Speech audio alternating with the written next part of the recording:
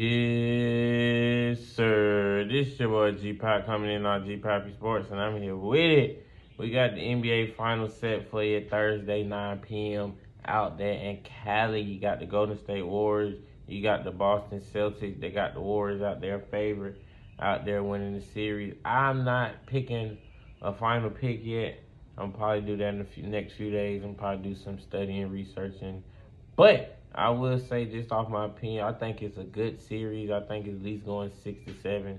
I'd be shocked if it's a lopsided series, but then again, if adjustments isn't made, then it can get lopsided. But I believe it's just about even on both sides. You got two stars. You got Klay Thompson, Steph Curry. You got Jason Tatum, Jaylen Brown. You got DeMarcus Smart, Defensive Player of the Year.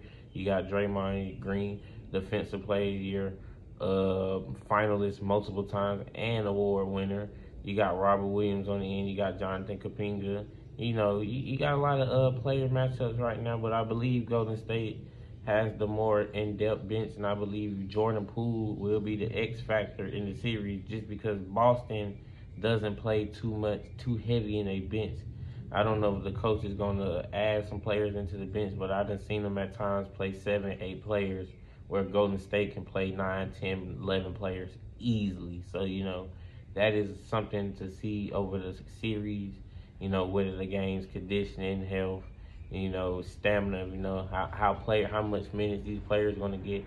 Because, your best player is going to play all the minutes. So, I expect JT, Jaylen Brown, damn near, Steph Curry, Klay Thompson, damn near to play most of these games coming down to these series. So, coaching's I gotta give it the coach in the Golden State Warriors. It's crazy because Coach Pop done coached both of these players.